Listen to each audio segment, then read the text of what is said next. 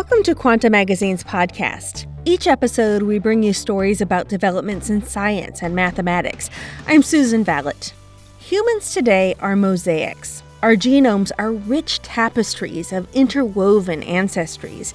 And with every fossil discovered and every DNA analysis performed, the story gets more complex.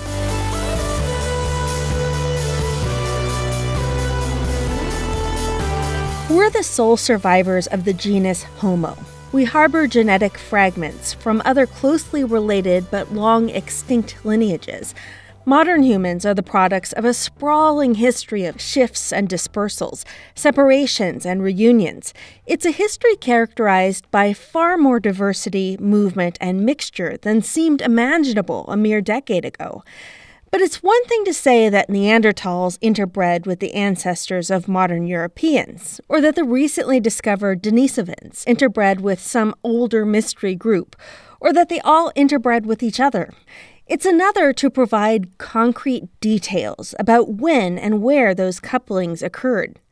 Aylwin Scally is an evolutionary geneticist at the University of Cambridge. We've got this picture where these events are happening all over the place.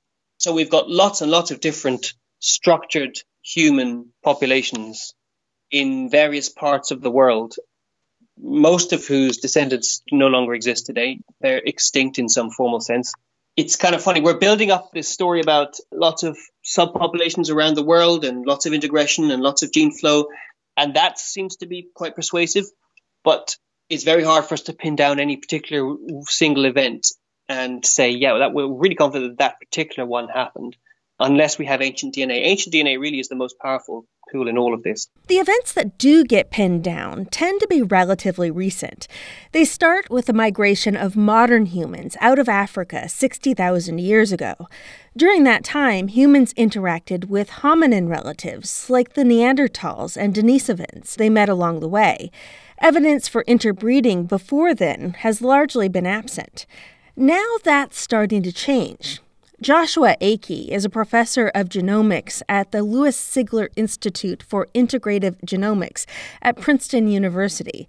He says in part because of greater computational power, we're starting to see the next wave of developing methods for studying these things. He says that's allowing scientists to start making new inferences from the data. Scientists are looking further back in time and uncovering evolutionary relationships in unprecedented detail. Their findings are complicating the narrative of human history and rescuing some formerly missing chapters from obscurity. Clues are emerging about the unexpected influence of gene flow from ancient hominins on modern human populations before humans left Africa.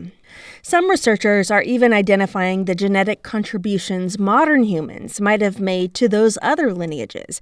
It's a complete reversal of the usual scientific focus. Confusing and intertwined as these many effects can be, all of them shaped humanity as we know it. When researchers first recovered DNA from Neanderthal bones, the available techniques for making sense of it were powerful, but relatively simple. Scientists compared ancient and modern sequences, tallied up shared sites and mutations, and conducted bulk statistical analyses. That's how they discovered in 2010 that Neanderthal DNA makes up about 2% of the genome of people today of non-African descent. It's a result of interbreeding throughout Eurasia, beginning 50,000 to 60,000 years ago. That's also how they discovered that Denisovan DNA makes up approximately 3% of the genome of people of Papua New Guinea and Australia. John Hawks, a paleoanthropologist at the University of Wisconsin-Madison, says in the first stages of studying ancient DNA, scientists used a simple approach. But that kind of very simple approach isn't very good at sorting out the complexity of that process. Like, when did this happen? How much was it? Was there bidirectional flow? Did sometimes the ancestors of modern people contribute to these ancient populations? As more sophisticated methods are introduced people are testing those more complex things. Population geneticists could backtrack through the DNA data to identify common ancestors from hundreds of thousands of years ago, and they could detect recent incidents of gene flow from the past few tens of thousands of years. But Hawks says that involves looking at a very recent process, gene flow from Neanderthals, and looking at ancient common ancestors. Finding evidence for events in between those is difficult because what you're saying is it's old enough not to be recent, but it's young enough not to be ancient. and that actually takes an extra trick, right? That takes, okay, we need some way to really be more accurate about this pattern. And that's why these new approaches have some promise, because that's what they're doing. More recent events smear their footprints over the older ones. The DNA sequences left behind from those older events are so fragmented and mutated that they're difficult to recognize and even more difficult to label with a date and location. Adam Siepel is a quantitative biologist at Cold Spring Harbor Laboratory in New York. He worked with colleagues Melissa Hubis and Amy Williams, both of Cornell, to focus on such gaps in the narrative. They were particularly interested in looking for signs of gene flow from modern humans into Neanderthals. That flow of genetic information is harder to study than the reverse, not only because of how long ago it happened, but also because there are fewer genomes to refer to. Think of all the present-day genomes at researchers' disposal versus the handful of Neanderthal genomes left intact, or the single genome recovered from Denisovan remains. The challenge again prompted the need for new methods. Using one such new technique, first in 2016 and then again in a study published in PLOS Genetics this month, Siepel and his colleagues found that around 3% of Neanderthal DNA, and possibly as much as 6%, came from modern humans who mated with the Neanderthals more than 200,000 years ago. The same group that gave rise to modern humans throughout the world also furnished Neanderthals with more DNA than the Neanderthals would later give them.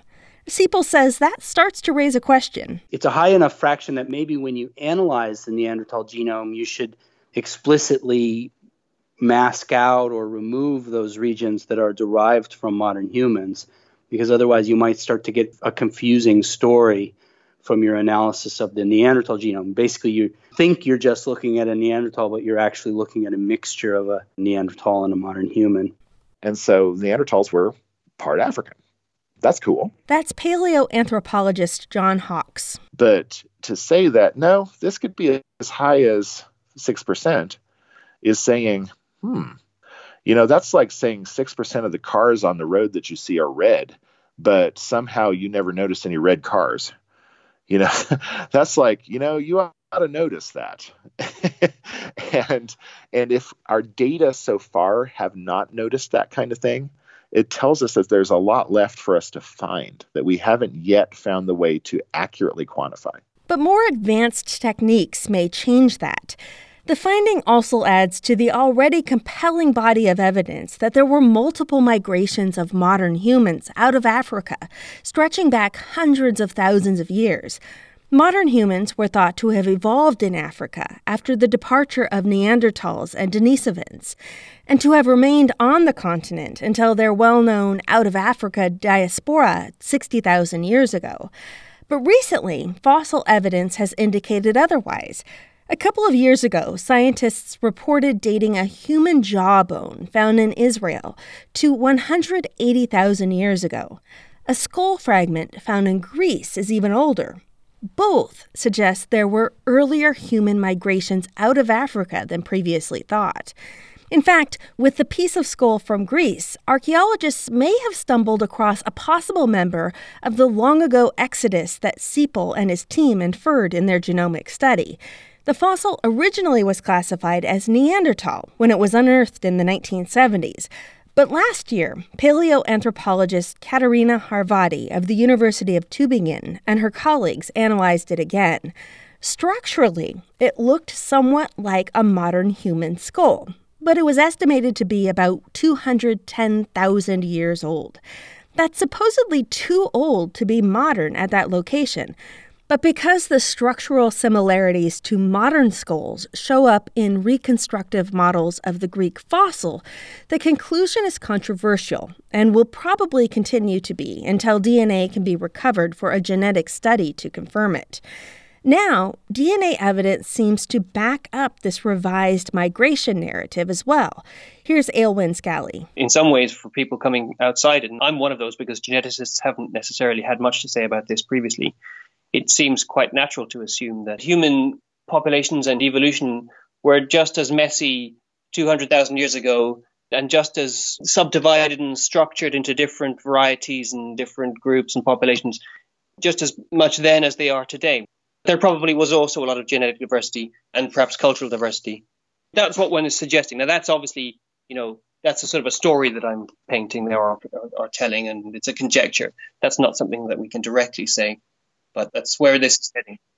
It certainly makes it harder to argue that there was some sort of special evolutionary event or genetic event that triggered the evolution of humans as we know them or as we find them in the fossil record 100,000 years ago or as they come into Europe. Humans have been continuously evolving through the mixing of varied populations for hundreds of thousands of years.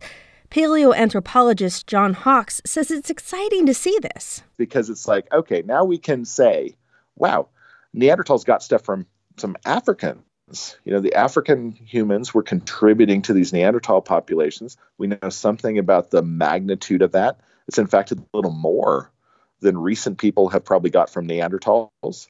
And that's telling us, this is not a weird one-off. This is actually a continuing interaction. But here's what's interesting. The only migration that seems to have left modern human descendants in Europe and Asia was the one from 60,000 years ago. The groups that migrated earlier apparently all died out or got absorbed into Neanderthal or other ancient populations.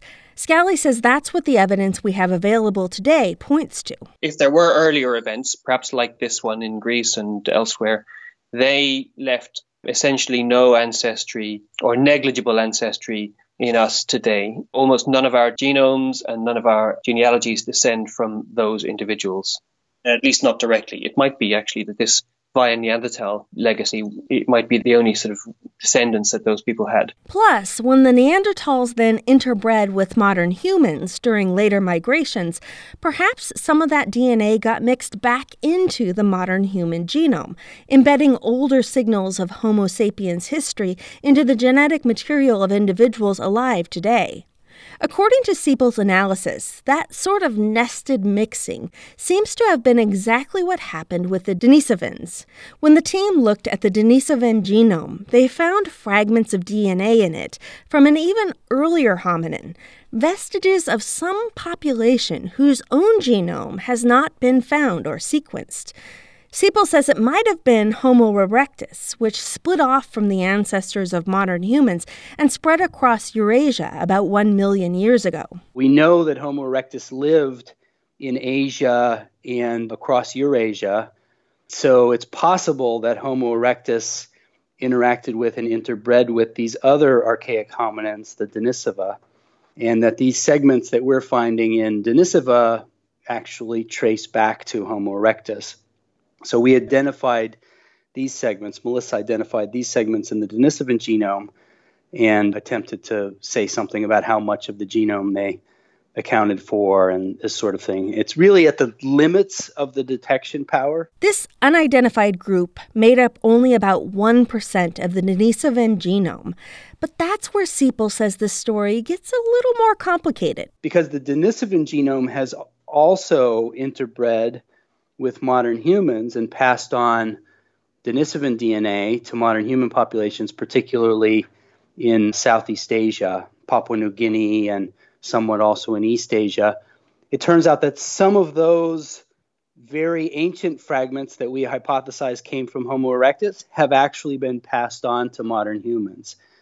So there's a small set of these extremely divergent DNA sequences that are present in modern humans, and if our analysis is correct, they would have been passed through two interbreeding events, first from Homo erectus to Denisova, and then from Denisova to modern humans. Genomics professor Joshua Akey says basically the lesson is that when populations meet, they mix.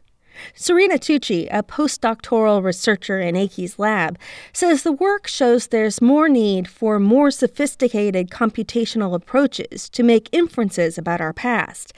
In Siepel's case, that meant testing a vast number of hypotheses by inferring the branching inheritance patterns of various genes. Other scientists are starting to rely on different probabilistic approaches. Akey says as computation power becomes more sophisticated, these methods will become more and more accessible and feasible to do. He says these models work well because they use all of the features of the data. Siepel now hopes to apply his approach to other elusive aspects of history. He's particularly interested in prehistoric population dynamics on the African continent. How did ancient genetic mixing events affect modern African genomes? That hasn't been studied very much. But a pair of researchers reported in PLOS Genetics that humans in Africa interbred with another ancient hominin group, both before and after the ancestors of European and Asian populations split off and migrated away. By the scientists' estimates, DNA from that unknown group now makes up somewhere between 4 to 8% of modern human ancestry. That said, Siepel's technique could perhaps provide deeper insights into those statistics and what they mean. For example, researchers studying how that ancient DNA made its way out of Africa into other populations might follow its trail to roughly map out migrations we don't know about yet. Chris Stringer is an anthropologist at the Natural History Museum in London and a member of the research team that studied the Greek fossil. I think Africa is one of the other areas which is going to give a lot more data in the future because it does look like sub-Saharan Africans have got a similar level of integration, not from Neanderthals, not from Denisovans, but from some other kind of ancient human.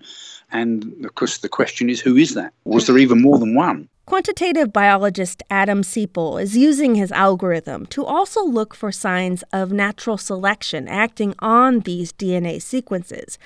Were ancient hominins any better or worse off for carrying more genes from modern ones? So far, his team has found no evidence for either positive or negative selection in the flow of genes from modern humans into Neanderthals 200,000 years ago. John Hawkes ponders what that means. If speciation were ongoing, I'd expect that there would be bad genes more often than good genes. When mixture's happening, most of this gene flow that's happening is not happening for reasons of selection, and it's not impeded by selection. It's just a signature of populations in contact.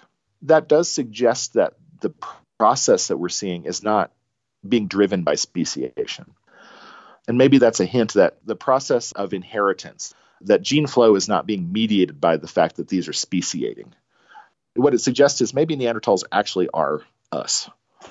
Different as they are, maybe they're just another version of us. That's something that can be studied in other species as well. Siepel has already started to look into the forces at work in the speciation of certain birds. Here's evolutionary geneticist Aylwin Scally again. In many cases, what we should be doing is taking these more complicated models that we have now developed for humans, this messy picture with lots of reticulation. We want to be taking that and actually applying that to other species and saying, this may actually be how these species diverged, so that today we see two different species of bird or whatever, or butterfly or monkey. Well, 6 million years ago when they diverged, maybe it was a much more jumbled up, messy picture, and maybe a million years later there was some gene flow event like the ones we see in humans. Of course, inferring these population histories is a complicated process. Evolution genomics researcher Joshua Akey says there's a limit to what genomics can infer. Sometimes alternative historical scenarios have basically the same effects on the genomic record. And in those situations, even better methods of genetic analysis will be hard-pressed to squeeze answers out of the data. Still, Akey says we're a long way off from reaching that limit. Scally agrees. There is an enormous amount of information in human genetic diversity, so there is plenty of stuff still for us to discover.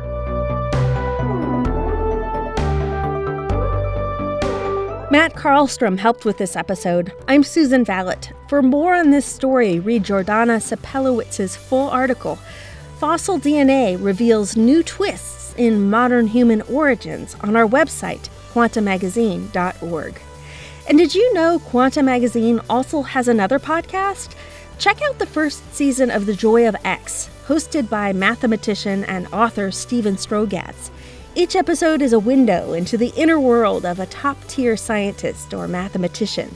Find The Joy of X wherever you listen to podcasts.